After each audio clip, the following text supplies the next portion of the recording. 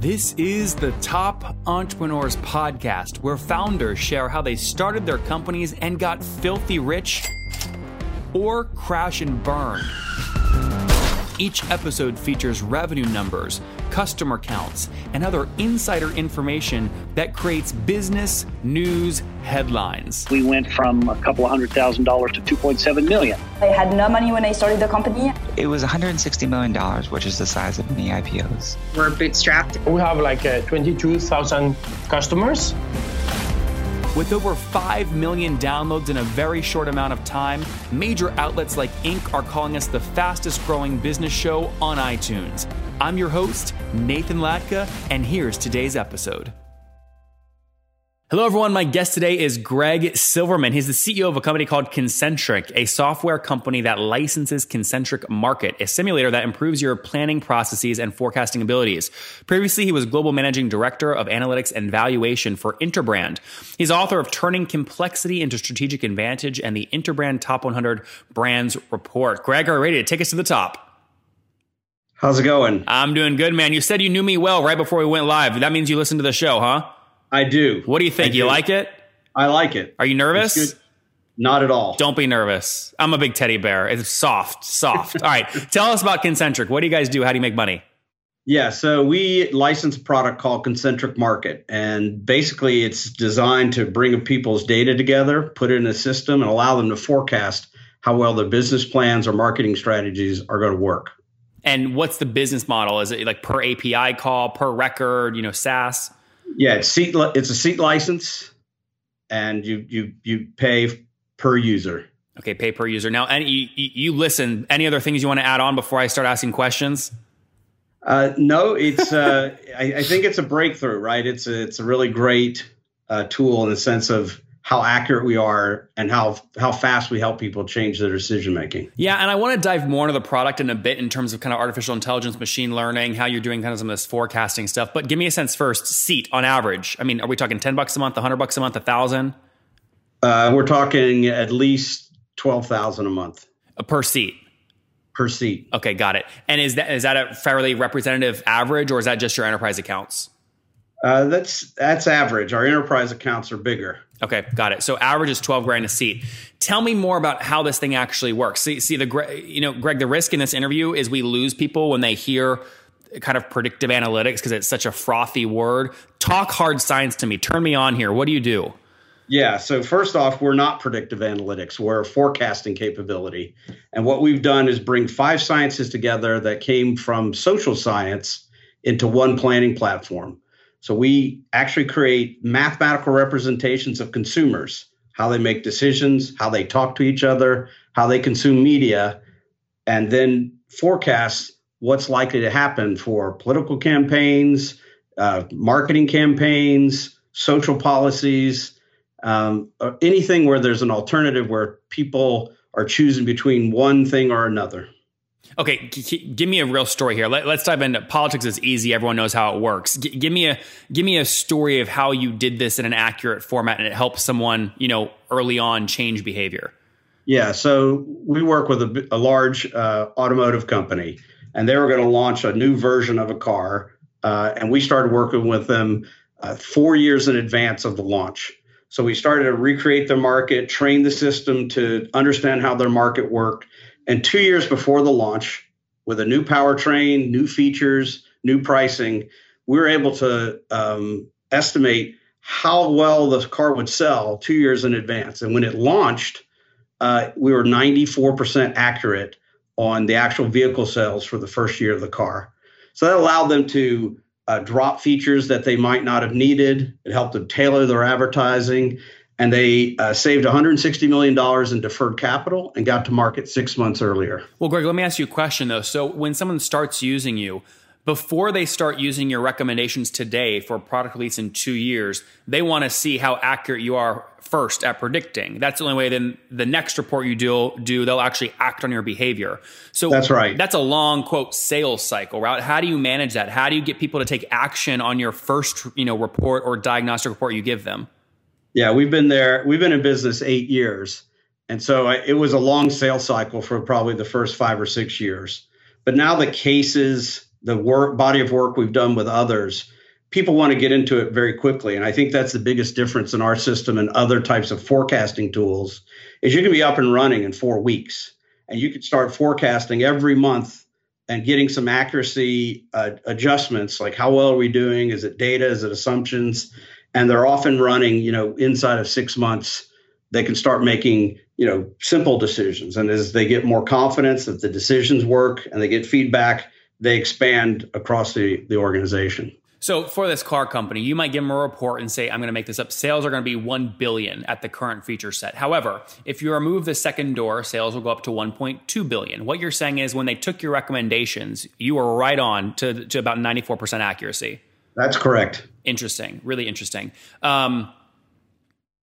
Really interesting. Do you typically focus on automotive? Are there specific sectors you go deep in? We do great in automotive. It's our longest legacy. We're very big in films, movie, gaming, television, content development. We do really well in telecommunications, hardware. Greg, tell me a film one. I would give me a Hollywood connection. A movie producer comes to you and says, here's the storyline. Is it going to sell in theaters? That's right. Can you talk about a real example of this from maybe a couple of years ago? Yeah, we can go pretty far back to do something, say, like Battleship. Okay, tell us. Right. Everyone knows Battleship. Yeah, Battleship. So we were working with a film, and we saw the marketing that was in it, who the actors were, and also taking a look at game recreation, right? Because the thing behind Battleship is there's 100 million Battleship games in closets, and they were trying to tap into that storyline. And when you started to look at the script, it probably wasn't deep enough into that B4, C3, the game we've all played. And we could give them some feedback that said, you may not make your box office the way you're intending. So what did you predict box office sales would be before your changes? What changes did they make, and how accurate were you when it actually came out? We were very accurate when it came out. We predicted around 75 million for North America, and that's what it was. Okay. And what was it before changes? Like if they hadn't made your changes, what would it have been? I can't disclose that. Okay, interesting. So look, there's private equity firms that listen to this show. I mean, I'd say I have the most sophisticated audience. They're listening to this going, if he's really this accurate, I want his data to make investment decisions. Yeah, I'm surprised that they don't do more simulation. Think about it. If you have a $500 million fund and you're picking 10 winners, you should be estimating, one, how good the market is going to be or how good they'll be in that market. And also, how you optimize the investments you make in them? Yeah, well, Greg, this is what I'm saying. This is a red flag for me. You should be a billionaire by now. If what you're saying is actually true in terms of your accuracy, you should be floating in money. Well, it took a while to get the system to work and make it production ready. So we were kind of a technology inspired consultancy. And then 3 years ago, we pivoted to software. Now we're experiencing that kind of triple digit growth that you would expect. And, sometimes science just takes a while. What did you grow at year over year the past 12 months? 100%. 100%. Okay, that's great. And bootstrapped, or have you raised capital? We've bootstrapped, and then we did a round with a group called Launchpad Ventures, which was a Series A. Okay, and how much is that for? Don't they have a pretty standard package they do? They're pretty large. They're up here in the Northeast and do about 10 million a year, and so we've done a couple million with them. Okay, and that's your only capital into the company? You bootstrapped, then we did a seed round through an angel, and then they came in and have driven us to the productize and gotten our marketing running. But call it like 3 million-ish in to date so far, everyone? Yeah, a little bit more. Okay, a little bit more than 3 million. That's great. And what have you scaled to today in terms of total customers? We've got what we'd call 15 primary customers. Some of them are partners, and so they might have another 10 each. So you can think about us just over 50 different brands using the product globally. Okay, so 50 brands, and how many seats across all those brands? Gosh, that must be closing in on about 135. Okay, 135 seats. Interesting. And who inside of these companies is typically owning that seat? Is it the CMO, the chief revenue officer? Who is it? Yeah, so we're usually bundled up against the chief marketing technologist, right? And they're partnering with the CFO. Okay. Because what they want to give the marketing team, the product planning teams, the sales team are a better forecasting tool. And so that allows them They drive it. So there's a core team, usually about 6 who are the heavy modeling, analytics, workflow people. And then we have a second seat where people can just run experiments, the what if analysis. So you can think of our models like 6 plus 25. Got it. 6 Yep. You were going to add on that 6 plus 25? Yeah, that was it. I was just Okay. restating. So if I take 135 seats times $12,000 a seat per month, I mean, that puts you at 1.6 per month. Is that generally accurate or no? It's generally accurate. There's some volume discounts that come in. Okay, got it. As they get to an enterprise. Are you north of $1 million a month, or are you still under that?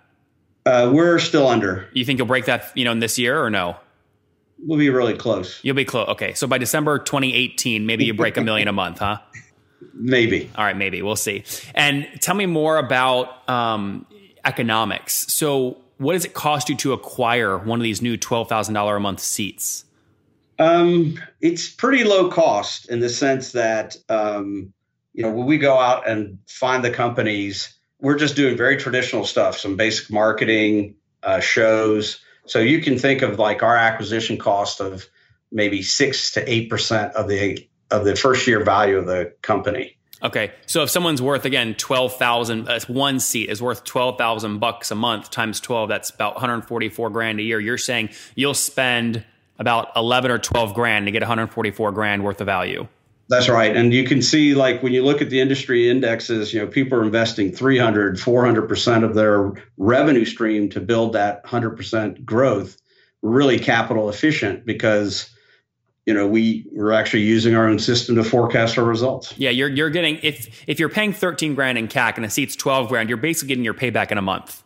That's right. Yep. What's your team look like today? It's small. It's about 15 folks. Just put in a couple marketing people, just put in a couple salespeople less than a year and a half ago. So based everyone up there in Boston? Everyone's up there in Boston. Okay, very cool. So everyone's in Boston. Everything is frozen right now. Hopefully not your pipeline, but everything is frozen generally.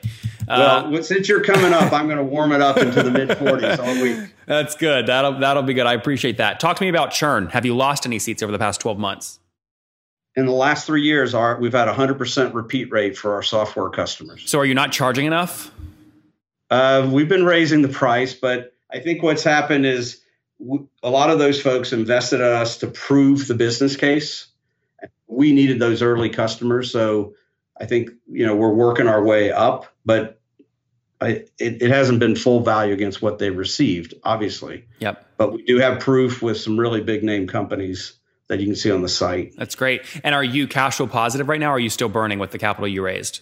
We've been cash flow positive throughout. We were profitable when we raised, and we had a period where you have to invest that though at some point. Yeah. Yeah, we invested that, but now we're back to right about break even on burn. Okay. It depends on the month, but that's always something we can dial up and down as we see fit. Yep. And you mentioned you're growing about 100% year over year. So take me back 13 months. What were you doing per month about 13 months ago, would you say? Gosh, not a lot. Maybe 50 to 80. Okay. About 80, maybe. Okay. 50 to 80,000 bucks. Yeah. Okay. Wait, so something is really wrong with my math. If 130, you do big volume discounts then at 135 seats. You're nowhere near $1 million a month right now. I'm sorry. The difference is we were shifting people from, I was saying just software revenue. So we have a lot of upfront consulting to get people set up. Got it.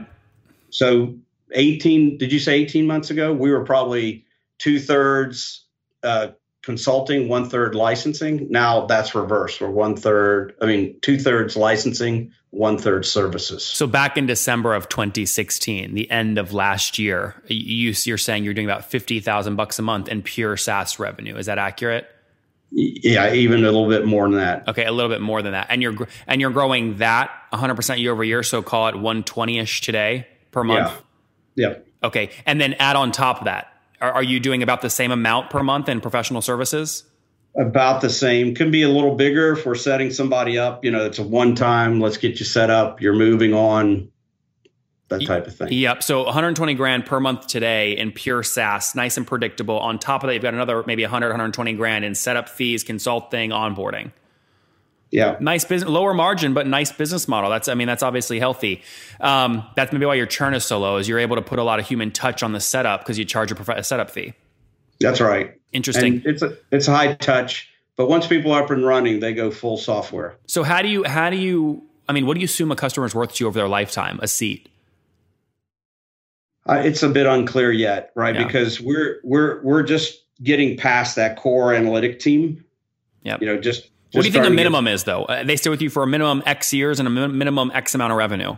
Yeah. So if they're with us 2 years, it's probably $500K plus. Yeah. Okay. Interesting. So it might take 3 years to get there. Okay. 2 or 3 years. Good. That's good. Now, are you? I don't. When did you last raise that money from Launchpad? How many years ago? Almost 19 months, 18 months. Okay. And year one was which year again? With the raise, 2015, toward the end of 2015. Sorry. I meant, when did you launch the company? We launched in 2010, but we pivoted to software in 2015. Okay, and you did the raise. So 2 years later, right now, you're either raising capital or you're selling. Which one is it? We're focused on growth and new accounts. That's the right answer, Greg, but I don't know if it's accurate. Are you selling or are you raising capital? We're selling Concentric Market. Good answer. All right. You never sell your company. Somebody has to want to buy it. I hear you. Let's wrap up here with the famous 5. Number 1, what's the last business book you read? Scale. Number 2, is there a CEO in Boston you're following or studying? No. Number 3, what's your favorite online tool for building your business besides your own? Favorite online tool for Concentric Market. No, besides your own. LinkedIn. Number 4, how many hours of sleep do you get every night? 4. 4? And what's the situation? Married, single, you have kids? 100% growth, no family. That's a good way to say that. So single, no kiddos, but 4 hours of sleep. How do you survive? Not well. Weekends. You catch up? All right. Some nights at 7. How old are you? 55. 55. Okay, last question. What do you wish your 20-year-old self knew? I should have been an entrepreneur from a long time ago. Waited too long. Start your company earlier. There you guys have it from Greg. Again, concentricmarket.com. They're helping you do really, analytics, understanding, if you add this store in a car model or you don't add it, your sales will be X. They do it across movies. They do it across all kinds of different landscapes. People are paying them on average $12,000 a seat to get up and running. Back a year ago, doing about $60,000 a month in revenue. Today, doing about $120,000 a month in revenue, and just pure SaaS, another $120,000 on top of that in terms of professional services. So call it $250,000 a month in revenue. Super healthy economics. They have not lost a customer, paying $13,000 CAC on average, getting that paid back in less than a month with their team of 10 based up there in Boston. Greg, thank you for taking us to the top. Thank you.